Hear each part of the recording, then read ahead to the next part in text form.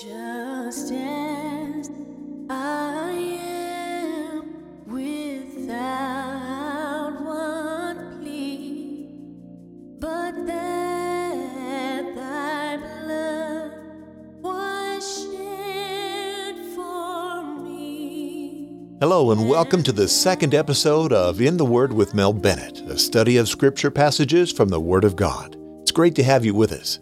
My name is Steve Webb. If this is your first time with us, we're happy that you've joined us. If you were here for the first episode, thanks for coming back.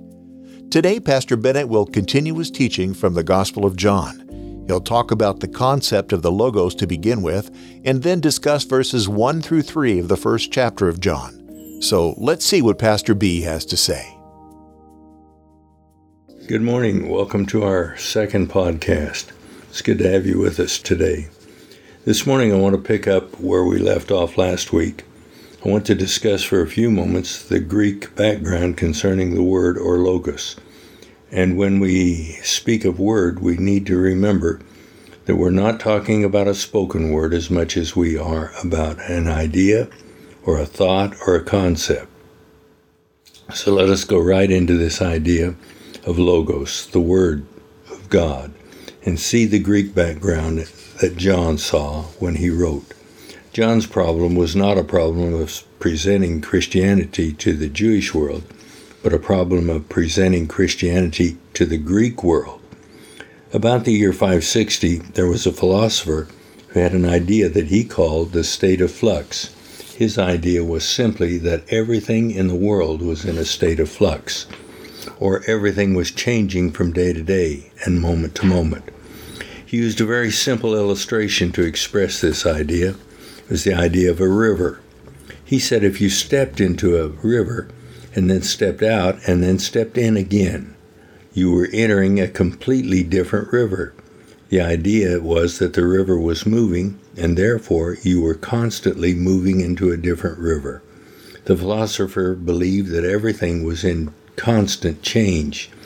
Now the question that then came up from this idea was what kept everything from turning into chaos. The philosopher said, all of this chance and flux is not haphazard. It was controlled and ordered. It is controlled by the Logos, the Word, the reason of God. He held not only is there a pattern in the physical world, there was also a pattern in the world of events. He said what kept everything in order was the Logos. What is it that makes us know the difference between right and wrong, that makes us able to think and reason, that makes us choose right and recognize the truth? His answer, the Logos, the Word, the reason of God. The Greek discovered that they could go a little bit further, and they couldn't let it go at that. This thinking so fascinated the Greeks that they called their next idea the Stoic. The Stoics were always left in wondering and amazement at the order of this world. They said that the order demands a mind. They asked the question, what keeps the stars in their order? What causes the tides to ebb and flow? What makes day and night come in its order? And what makes the seasons come around at their appointed time? The Stoics answered, all things are controlled by the Logos, the Word, the reason of God. So the Stoics said that God pervaded, or the Logos pervaded all things and kept order and made sense of it all. Out of all of this came another thought or idea, the thought of Philo. He had made it his business to study the wisdom of the two worlds, the Jewish and the Greek world. He came up with the idea that the Logos, the Word, the reason of God, was the instrument through which God had made the world. He said each mind is stamped with the Logos. Furthermore, our reason, our power to think, and the power to know was the Word, the Logos. The Word is the intermediary between the world and God, between the begotten and the unbegotten. That is, Logos is the priest which sets the soul before God. And so far as the Greek was concerned, they knew all about God. Both Jew and Greek knew what the Logos was. and for centuries had been thinking and writing and dreaming about the Logos, the Word of God. John went to the Jews and Greeks to tell them that in Jesus Christ, the creative, life-giving, illuminating, controlling, and sustaining mind of God had come to earth. He came to tell them that men need no longer look and grope for answers. All that they had to do was to look at Jesus and see the mind of God. Now go with me to John chapter 1, verses 1 through 3, and listen as we read. This is what it says. In the beginning was the Word, and the Word was with God, and the Word was God. The same was in the beginning with God. All things were made by him, and without him was not anything made that was made. It is John's great thought that Jesus is none other than God's creative, life-giving, and light-giving Word of God. That Jesus is the power of God which created the world, and the reason of God which sustains the world, comes into the world, came to the earth in a human form. At the very beginning, John says 3 things about the Word. That is, he says 3 things about Jesus. First of all, he tells us the Word was already there at the very beginning of things. John is going back to the beginning of the Bible. Genesis 1:1 says, in the beginning God created the heaven and the earth. What John is saying is this: the Word is not one of the created things. The Word was there before creation. The Word is not part of the world which came into being in time. The Word is part of eternity and was there with God before time and was there before the world began. John was thinking of what is known as the pre-existence of Christ. If the Word was with God before the time began, if God's Word is part of the eternal scheme of things, it means that God has always and always was like Jesus. Sometimes we tend to think of God as just and holy, stern and avenging. We tend to think that something that Jesus did changed God's anger into love and altered God's attitude toward men. However, the fact of the matter is, what Jesus did was to open a window in time that we might see the eternal and unchanging love of God. But you may ask, if you say that, what about some of the things that we read in the Old Testament? God wouldn't wipe out whole cities and destroy men, women, and children. But my friend, it is not God who has changed. It is men's knowledge of God that has changed. They did not know any better. All they knew of God was what they saw then. They could only grasp and understand little parts of God. It was only when Jesus came that men saw fully and completely what God has always been like. God always was kind and loving and good. Number 2, John says that the Word was with God. What he means is that always there had been the closest and most intimate connection between Jesus and God the Father. That means that there is no one who can tell us what God is like, what God wills for us, and what God's love and heart and mind are, as Jesus can. If you wanted to know somebody, the fact of the matter is, you would not find somebody who was a mere acquaintance of that person. You would look for someone who was very close and had an intimate relationship with the person you wanted to know. Then you would begin to know what that person was really like.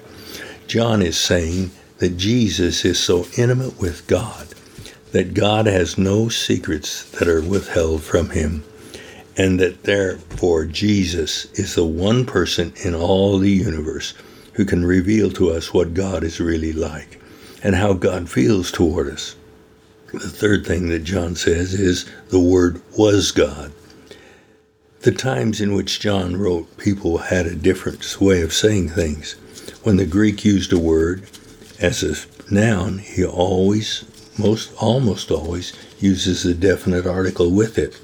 The Greek word for God is theos, and the definite article is ho. When the Greek speaks about God, he not simply says theos, he says ho theos. Now, when the Greek language does not use the definite article with a noun, that noun becomes more like an adjective. It describes the character, the quality of the person. John did not say that the Word was ho theos. That would have been to say that the Word was identified with God. John says the Word was theos, which means the Word was of the very character, quality, essence, and being of God. When John said the Word was God, he was not saying that Jesus is identified with God. He was saying that Jesus is so perfectly the same as God in mind, in heart, and in being, that in Jesus we see perfectly what God is like. John 1:3 says this, listen closely, all things were made by him, and without him was not anything that was made. In John's time, there was a kind of heresy called Gnosticism. The characteristic of the Gnosticism was that it was an intellectual and philosophical approach to Christianity. To the Gnostic, the simple belief of the ordinary Christians was not enough. The Gnostic tried to conduct a philosophic system out of Christianity. The Gnostic was troubled about the existence of sin, evil, sorrow, and suffering in the world. So they worked out a theory and a philosophy to explain it. The theory was this: in the beginning, two things existed. The one was God, and the other was matter. The Gnostic held that matter was always there. Matter was the raw material out of which the world was made, formed, and molded. This original matter was flawed and imperfect. To put it in our language, the world got off to a bad start. It was made of material which had the seeds and germs of evil in it. The Gnostic went further than that, though. God, they said, was a pure spirit, and was so pure that he can never touch matter at all, matter which is essentially flawed and imperfect. Therefore, it was not possible for God to carry out the work of creation himself. So, according to the Gnostic, what God did was this: God put out from himself a series of emanations. Each emanation was farther and farther away from himself. As the emanation got farther and farther away from God, they knew less and less about God. About halfway down the series of emanations, the Gnostic thought, there was an emanation which knew nothing at all about God and which was quite ignorant of him. Beyond that stage, the emanation began to be not only ignorant of, but actually hostile to God. Finally, in the series, the emanation was the power which created the world. To the Gnostic, a certain God, creation God, was utterly divided from and utterly at enmity with the real God. The Gnostic then identified the Creator God with the God of the Old Testament. And then they held that the God of the New Testament and the God of the Old Testament were quite two different gods. The New Testament was the God of love, the Father of Jesus Christ. In the time of John, this kind of belief was widespread. Men believed that the world was evil and that an evil God had created it. It was to combat this teaching that John laid down the basic Christian facts. In point of fact, the connection of Jesus with creation is repeated in the New Testament many times. Paul says in Colossians 1:16, "For by him were all things created that are in heaven and the earth." All things were created by him and for him.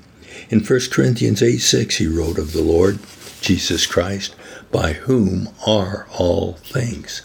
The writer to the Hebrews speaks of the one who was the Son of God and says, by whom also God made the world. John and the writers and the other New Testament writers who spoke like this were stressing two great truths. Number one, Christianity has always believed in what is called creation out of nothing. We do not believe that in his creation of the world, God had to work with alien and evil matter.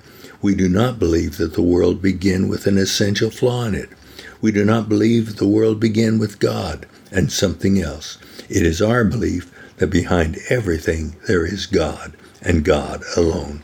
Christianity, number two, has always believed that this is God's world. We need to accept the fact that God is concerned about this world because it is his world. We need to be careful that we don't mess up God's world.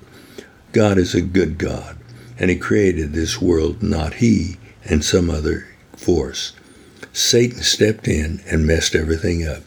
Jesus, the Son of God, came to redeem lost mankind and bring back into alignment God's eternal plan. It cost the Son of God a heavy price that we might be redeemed. He willingly paid that price, the price of death, that we might be saved and have eternal life. Jesus died on the cross for mankind. One final thought before we go to verse number 4, and that is how quickly Satan began his attack against this new church of Jesus Christ. He did not bring opposition from the outside so much as from the inside. He attempted to deceive the church by false doctrine. He has never changed his tactics. He still tries to bring false teaching into the church so that it loses the main message. That is, Jesus came to seek and to save that which was lost. Thank God for men like John, who taught and proclaimed the truth. God grant us the courage and wisdom to do the same. The question that each of us must ask ourselves is, do we have His life? Have we received Jesus as our personal Savior? Have we trusted in His Word? And have we put our faith and our trust completely in Him? If we have, then we know that Jesus is truly our Savior. I trust that you will do that today. As we close this podcast, why not take Jesus into your heart right now? Ask Him to come into your life today and make you a child of God. He is more than happy to do so. May God bless you, and may you receive Christ as your Savior today. I hope you do know Jesus as your Savior. If not, it's not too late to invite Him into your life. You can write to Pastor Bennett if you've got a question at pastorb@lifespringmedia.com. Next week, he'll cover John 1, verses 4 and 5, and we'll talk about the themes of John, life and light. I invite you to visit lifespringmedia.com and take a look at the content we have available for you. There are over 2,000 podcast episodes, including the first episode of a brand new show called How to Pronounce Bible Names. If you have a hard time pronouncing some of the long names in the Bible, check it out. That's How to Pronounce Bible Names at our website, lifespringmedia.com, and that's hosted by yours truly. And now, until next week, may the Lord bless you and keep you. May He make His face shine upon you and be gracious to you, and may the Lord lift up His countenance upon you and give you peace. I'm Steve Webb. Bye.